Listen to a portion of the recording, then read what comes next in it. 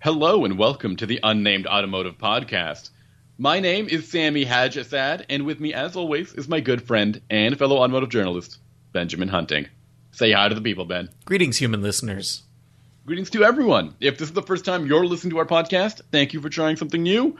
I'll reiterate, Ben and I are friends and also automotive journalists, and that's what makes this podcast really work, right, Ben? Yeah, if you say so. Yeah, friendship's the glue. That's right.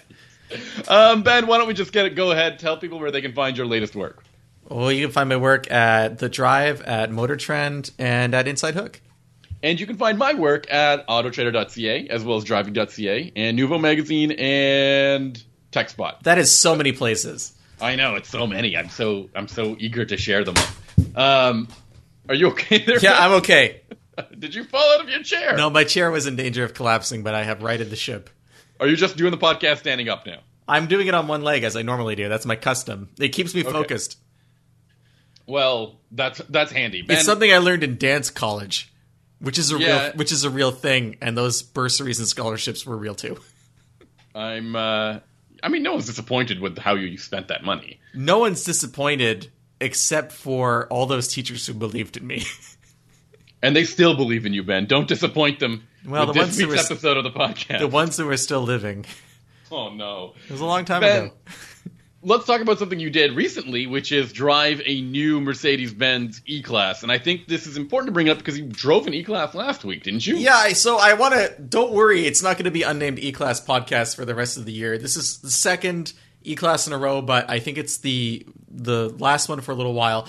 I drove, whereas last week it was the wagon, this week it's a convertible, Sammy. It's the E450 4MATIC Cabriolet. So it's a four-wheel drive, turbocharged, six-cylinder, I guess mid-size convertible. It's interesting because as we were talking about before we started recording, this is a segment where there aren't really a lot of competitors anymore. I guess is the S5 still convertible still out there? And it's even that is not quite as big as the E-Class. So with the 6 Series gone, it's kind of in a league of its own, I think.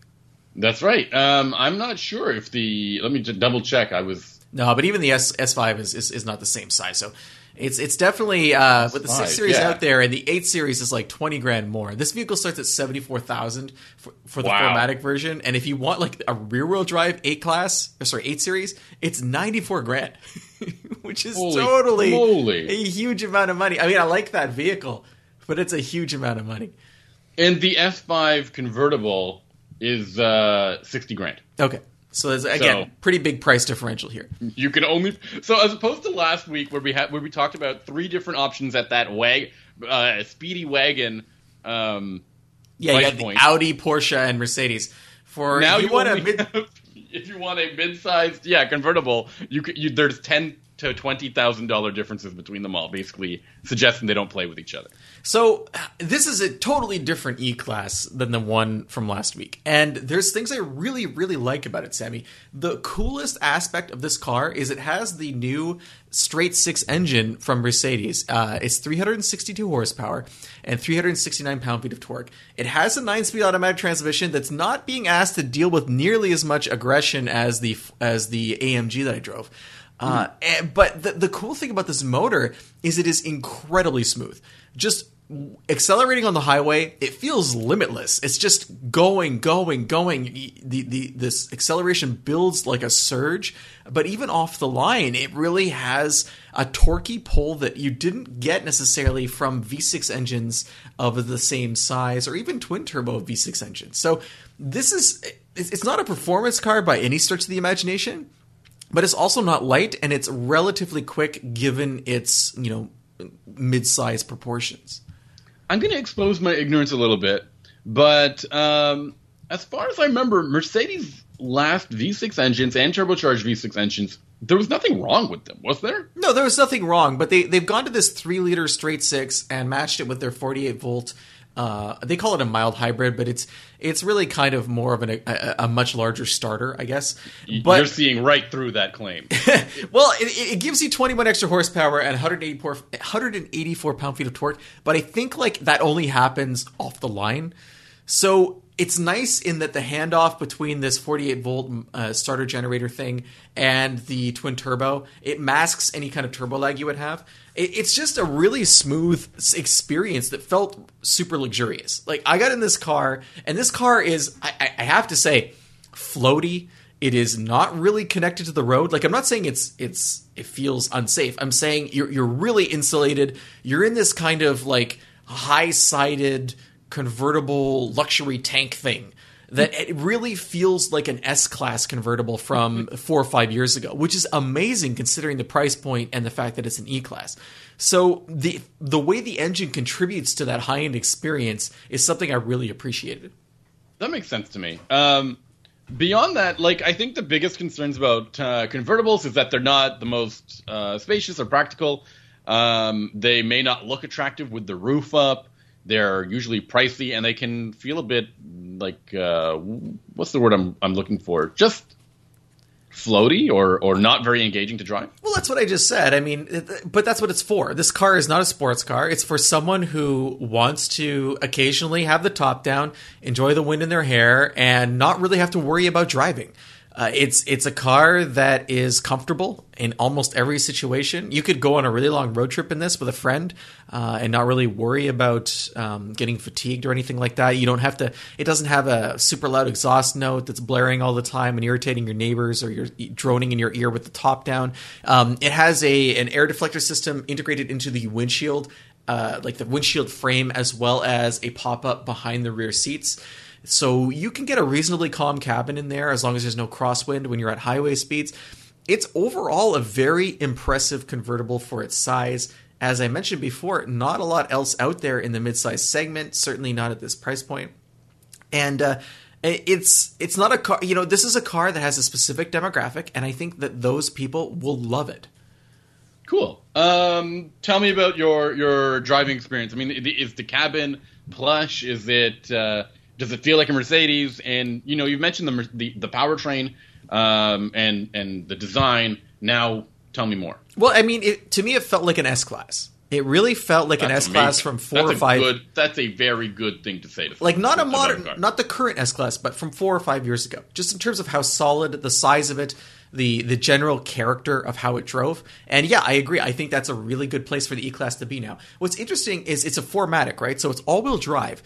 I'm not sure, we've been so trained to require all-wheel drive now as a safety thing for not just bad weather, but also year-round if you live in an area that has snow. So Mercedes is kind of taking the gamble that people who buy this vehicle are going to drive it year-round. The top is actually fairly well insulated compared to some other convertibles out there. And it looks decent with the top up. Mine was a silver, my test vehicle was silver with like a blue top. Mm-hmm. And it didn't look terrible. So I guess there is a small portion of people who will drive this as their only car all year round. I'm not sure how many sales they'll get up north, though. That's right. I don't think they're the most popular here. How much was this again? 75. About 75 grand. And that's the starting price for a 4MATIC. If you want rear-wheel drive, it's somewhat cheaper. And there's I'm not sure if there's an E-Class, if there's an AMG version. I'm going to double check on that. And did you find the usability of the vehicle? I mean, again, last week you complained about the funny little nubs on the or track pads and the steering wheel and the all of that is still there. So the MBUX system is still in this vehicle. It has a somewhat different trackpad. It's not quite as it's a little smaller than the. I don't know why. I mean, I thought that this would be updated at the same time as the other E-Class, but it's the same general overall experience. So the frustrations you're going to have with the little nubs on the steering wheel are going to be there. The difference is it's not an AMG. There is an AMG E53 version of the Cabriolet, but since there's not this isn't a hardcore driver's car. It doesn't have those little circle type selectors, like the knobs. Yeah, the nubs that were hanging down off of the vanes. Okay, interesting. Again, with this interesting swear jar that we have, I've racked up like $45 already. What's funny is, so Mercedes actually offers 6 different convertibles. There's a C-Class, which is like 54 grand. There's the E-Class, which we said it starts at 71 for a rear-wheel drive, 75 for the one I had. The S-Class is 140,000. Wow. So those are the 3-4 passenger cars that it offers, that with the top down. If you want a roadster, there's 3 of those too. There's the SLC, which is 50 grand, the SL, which is 91, and then the AMG GT, which is 130. So, but 2 of those, the SLC and the SL, they're kind of dated. Like they're not that fresh. Sure. But the AMG GT is a fantastic car that everyone should drive. AMG, it's so sweet. But it's interesting that there's a roadster at almost every price point. The only place the SL and the E-Class Cabriolet don't really match up, like price-wise, because of the performance aspect of the cars. But the C-Class and the SLC, they're roughly the same price. They're within $4,000 of each other, you know. And the S-Class Cab and the AMG GT Cabriolet are within $10,000 of each other, which at that price point is only like 7-8% difference. So they've really got the full spread covered. Mercedes is determined to own the convertible market. Well, I mean, there is that gap. There is a slight gap. Do you think that, from what I understand, a new SL might be on the way, and do you think they'll reduce the price on it to make it kind of match up with the E-Class? Or no, I don't think Mercedes will ever reduce the price on anything. I think it's an upward march. And it's not just Mercedes. I think any car company is keeping up with inflation and wanting to do the best they can to increase average transaction prices. So I don't really see a discount coming on the SL. All right. Anything else you want to talk about with this car? Just want to Do you reiterate. miss being in a convertible? I mean, sometimes it feels like all we drive are crossovers, and sometimes getting into a car is like refreshing. It's refreshing because a convertible is a car that you don't buy casually. Like, you bought this car because you want the top to come down, and you paid a premium for that. For a crossover, it's a vehicle you might have bought just because you need to put your family in it, or because it was affordable and fit your budget, or because you needed something practical with cargo space. But there's nothing really practical, especially about a 4-seat convertible, where the back seats are there, but you're rarely going to use them. So it's cool to drive a car that's aimed at a specific, like the AMG from last week. This is aimed at a very specific buyer, and it's not ashamed of that. And, you know, we were talking at the beginning of the podcast how there are not very many mid-sized convertibles out there. It seems like Mercedes is cool with the idea of, you know, having a low-volume car like this, like the low-volume performance wagon, and selling it to people who want it instead of just filling a white space. Yeah, I think that makes sense. They do have... Look, I'll be honest. They have so many cars in their lineup. They have and cars that just showed up out of nowhere. The GLB, have you heard of this car before? And the GLBB and the DDLBG. I know all about it, Sammy.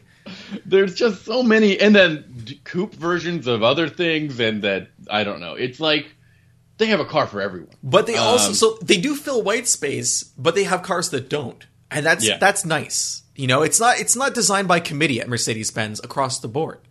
They're willing to maintain traditional segments that are not as popular as they once were. You mean like the G-Wagon? Sure, but the G-Wagon is such a high-profit vehicle. Yeah. I miss the G-Wagon. I need to get myself in one again. All right. Anything else you want to talk about? No, I think that pretty much covers it. I think, you know, if you're looking for a very comfortable luxury convertible, this is something you need to try. If you're looking for something that's engaging to drive, you will be disappointed. That's not what this is about. So go in with those expectations. You're getting a comfortable mile-liter that you can commute in with the top down and get a sunburn, which I might have done. And you'll be happy with that mindset, I think. I remember one year I had a mini convertible, and I just bought one of those spray sunscreens, and I just had it in the cup holder, and I sprayed it on every time I was every half hour or an hour or so, and that was like a life changer. That's Sammy's convertible tips for you there. And when you got out of the seat, did it leave like a Sammy silhouette? Yes. Spray, overspray? Yeah. You want to give an update on your Jeep, didn't you? Wow, on the spot. Yeah. So, do you or do you not want to? We can cut this. I mean, we usually try to cut things, but we don't. So we did the first oil change. I probably driven it 3,000 miles at this point. I think. I don't know because my speedometer and odometer are not connected because I need an adapter that will translate the digital signal from my new transmission into the spinning cable that the... Wait. Time out, Ben. In case somebody has tuned into the podcast like last week, and they want to know a little bit. What is this Jeep? Okay. What are you talking about here? So what I have a happened? 1987 Jeep Grand Wagoneer, which is the big old full-size Jeep with the wood on the sides. Not and the new Wagoneer. No, which we'll be talking about in a few weeks' time. But no, the old Wagoneer, the original Wagoneer. And I've swapped in a 5.3 liter LS V8 from a 2008 Tahoe. And it was a whole thing. It took a full year. The pandemic didn't help. We ran into all sorts of problems and troubles and whatever. Basically, every step of the way, there was a problem. Yeah, and I did a full series on it for Haggerty and a few other clients. So if you want to follow along with the misery that was this project, you can go to Haggerty and just look up my author page, Benjamin Hunting. It'll be there. Anyway, the Jeep was finally it's finished in a lot of ways. It's just missing the front drive shaft, where we had a problem with the people who manufactured it. They used the wrong connection adapter. So we did the measurements this week to get the new one in. And when it was in the shop, I've been driving it probably about 3,000 miles, like I mentioned, and I haven't had any problems. So we decided to do an oil change. First oil change, because you got to put break-in miles on the motor, and because the motor was completely rebuilt. The oil that came out was not great. It had a weird milky texture, but not the milkiness you associate when you get coolant in your oil. Yeah. It was something else. There was a grit inside of it, and we ended up cutting open the oil filter and taking the filter media out, and there was like a sludge. And it's a non-metallic sludge, so it's not like there's something grinding up inside the engine. And we can't figure out exactly what it is. We've had a lot of suggestions. Some people said, "Oh, it's maybe sandblasting media left over from when the crankcase was done." Mm-hmm. The shop that did the lower end assembly doesn't do sandblasting, so that's not what it is. It's also possible that this is like a Moly engine assembly lube that has just collected in the filter. If that's the case, that's the best case scenario, because it's not really going to do it. It might extend the amount of time it takes for the rings to seat, but other than that, it shouldn't cause any damage. The plan now is I'm going on a road trip with it this weekend. We're going to put some more miles on it and then do another oil change and see what comes out this time. And if it's bad, then we might drop the pan, see what's going on there. Anyway, it's never great when you do an oil change and something strange is in the oil. There's a mystery, right? You don't like it when your car is presenting a mystery. And a lot of people have been like, "Oh, why don't you send it to that company that analyzes oil?" And it's like, dude, I need the answers sooner than that. That's the kind of thing maybe I'll do if this continues to be a thing. The other thing is the oil pressure is good on the motor. It runs great, no problems. Power is fine, so it's not really impacting anything. It shouldn't really cause any damage, whatever it is. The filter seems to have grabbed a lot of it, but it's just alarming. I see. If you have an idea, dear listener, if you have an idea on what, or you want to share a suggestion, maybe it's some sort of intergalactic goo that got into his car, send us a message. Ben would love to hear your ideas, right? Yeah, I'm always open to ideas about goo. I mean, gosh, we should really watch out about this. For the last half of this week's podcast, I just want to talk about cars, man. I just want to talk about what's been going on in the industry, the recent cars that are coming up. It feels like things are getting, the reveals are happening much sooner. There's a lot of interesting cars coming around, EVs, off-road vehicles, performance cars.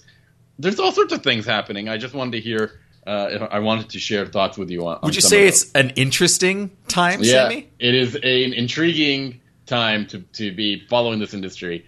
I think I would love to circle back on one of the conversations that you had earlier this year, which was the Mustang Mach-E. A lot of people were really curious about this.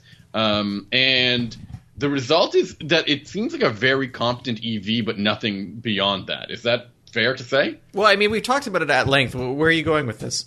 Nothing. I just want to recap. That's all. It's our highlight reel now. Wow. I feel like our careers are over and it's just highlight reel season. Yeah. It's summer. Come on, let us do some low-quality content for the people. Whoa. If I was a podcast listener and I heard you say low-quality content, I would feel betrayed, shocked, abandoned, all of those things. Okay, fine. Then what about cars that you're really looking forward to trying out? You mentioned the new Wagoneer, which has approximately 40 screens in it. I'm also curious about the Ford Bronco, right? Like, this is a car that I think there's a lot of curiosity surrounding it. How is it going to be for Ford to tackle the Jeep Wrangler, right? How much of a market is there really for the Wrangler and the Bronco against each other? Like, how many people are out there wanting both or either of those vehicles? And how many people who already have a Wrangler are going to be peeled away to the Bronco? Like, I think it might be unrealistic for Ford to expect to match Wrangler sales. I agree with you, but at the same time, Ford is taking it way more seriously than I would have thought. They're going to start making dealerships that cater to the Bronco clientele. What does that mean? Say that. Pretend we're not in a marketing meeting. Yeah. And I want you to repeat that. Basically, they want a specific retail experience or purchasing experience, bespoke, special for anyone who's going to buy a car with the word Bronco on it. Okay. The Bronco Sport and the Bronco legitimate, will be side by side in a little storefront, and people can, hum and haw over them and then take one home, as opposed to putting one next to, like we said, the Mach-E or the Escape or the F-150 or something like that. So you're saying that, like, Bronco owners are going to have to mingle with Bronco Sport owners? That's unacceptable to me. Unacceptable. I was also wondering if it just seems, I don't know, this, I just can't, the Jeep Wrangler is so popular. Like, that's my thought, right? Like, if you were going to go after a vehicle that is one of the most popular in the industry, it's iconic, you have to be very, very good at it. And from what I understand, it is very good, but I don't know if that's enough. Well, I think Ford is really counting on the idea that the on-road experience of the Bronco is going to be much better than the Wrangler, and that's going to help them sell it. So, so many Wranglers, a large portion of Wranglers are off-roaded. A large portion of Wranglers are also bought by people who just want to look like they off-road. And I think the Bronco being able to be smoother on-road and I hesitate to say offer more modern powertrains because, as we talked about recently with the Wrangler Hybrid, there's really cool stuff going on at Jeep right now. But I think Ford is really positioning themselves to the daily driver crowd who want to look tough. And the bonus is it will actually be tough off-road as well. So it's kind of a lifestyle play, I think. Well, I mean, it's important that we talk about the new things that Jeep has going on. This month they had an all EV day, and this is something that I think is important because Stellantis, the parent company of Jeep, doesn't have doesn't have a very strong foothold in the world of electrified vehicles, does it? But it's getting there. They have the Jeep 4xe, Wrangler 4xe that you and I both drove. It has the Pacifica plug-in hybrid as well, but it's about time they get some full EV vehicles, and they've already promised an EV version of the Ram 1500, as well as a Dodge performance car and some more Jeeps and stuff like that. So it's just interesting to see that decision and these movements going across the industry. The problem with FCA is that it takes money to do all those things. Mm-hmm. And they haven't historically had a lot of that development money. So it's hard for them to catch up to companies that have. This is tough. The Ram is probably the Ram and the Wrangler are their biggest moneymakers, I guess. I would think. Well, maybe not necessarily the Wrangler, but Jeep in general, I would say, yeah. Okay. And that is fueling, the more of those they sell, the more success their other divisions might be receiving, right? Like, we've always said this about Porsche and the, what's that car called? The Cayenne. As long as they keep selling those, they can make the rest of their sports cars and make them well, right? Yeah, we'll see. But Porsche is also a much smaller company. Right. Much, much, much smaller. But it is a division of a giant company. Exactly. So their situation is, I think, a little different. Right.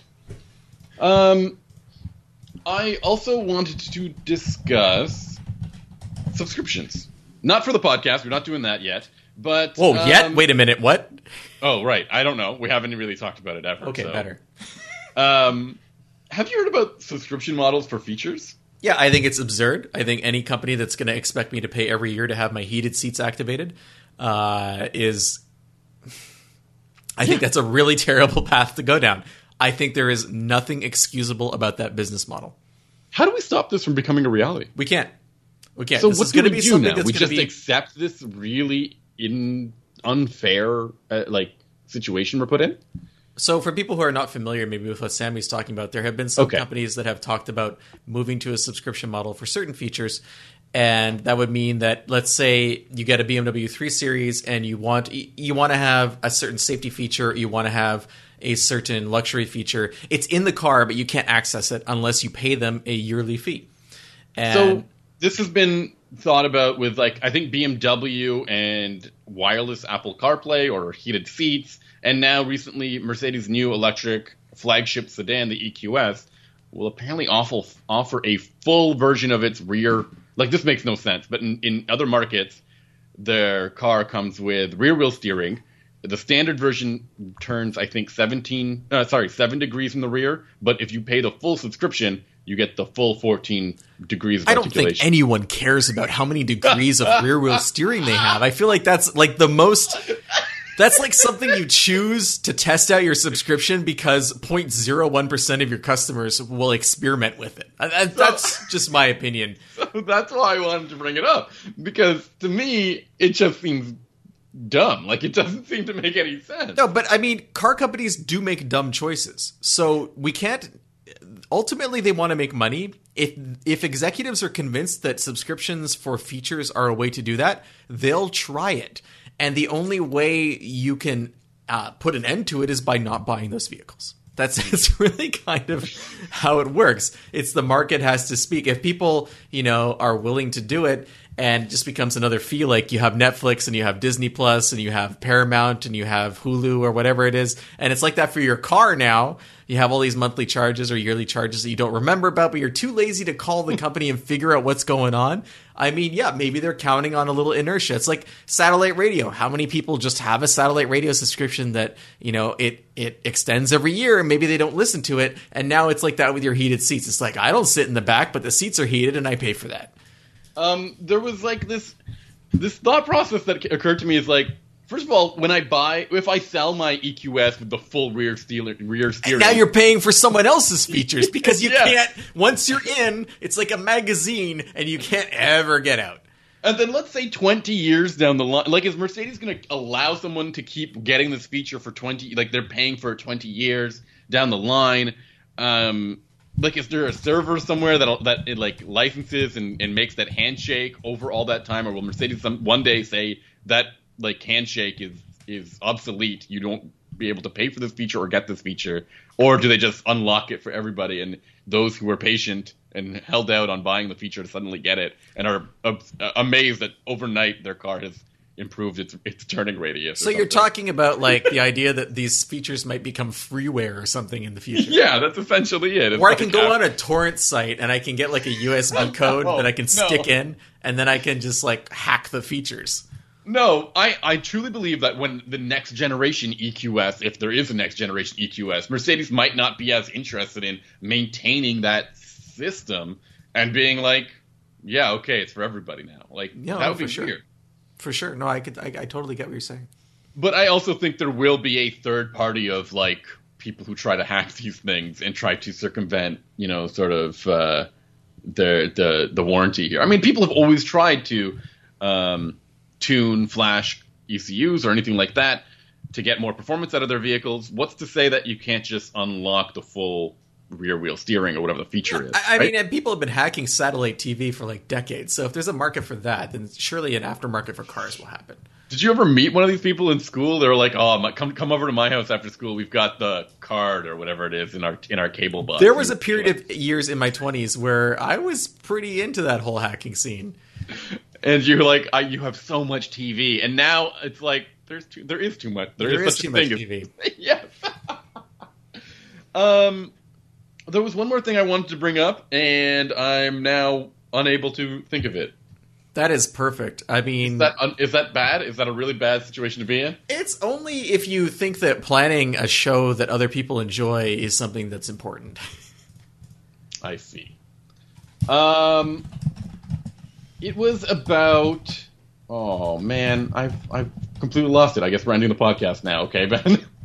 Okay, that's fine. I mean, we could just wrap it up on your. I was speaking earlier in the last episode about how I completely forgot about a vehicle that I drove, and not even a year ago. So I think it's okay if you forgot about something you wanted to talk about that probably wasn't that important to you, and probably you didn't drive and write about and enjoy. How awful. Okay, well, let's tell people where they can find our podcast, Ben. What do you say? Sure. If you want to find our podcast, there's lots of ways to do that. You can go to unnamedautomotivepodcast.com, and you can find we have links to the most popular podcatchers there. We're on every service you can imagine: Spotify, Google, Apple, Amazon, all that good stuff. You can also find us by searching for us on that service. If you do find us and subscribe, please leave a comment or like us, or however it works on your podcatcher, because that really helps other people find our podcast. And we assure you that not every episode is a late July, early August kind of midsummer type of episode where Sammy is perhaps not 100% associating. That's not fair. I'm trying my best here. It's been a long summer. Additionally, you can get in touch with us on social media. Did we mention that already? No, we did not. So we should tell. I'm going to tell people where they can get in touch with us. First of all, you find Ben on Instagram. He's at Hunting Benjamin. That's where you can find out. You can get in touch with him about his mystery goo in his car. You can find me on Twitter. I'm at Sammy_Ha, like you're laughing. And additionally, you should contact us on the website, unnamedautomotivepodcast.com.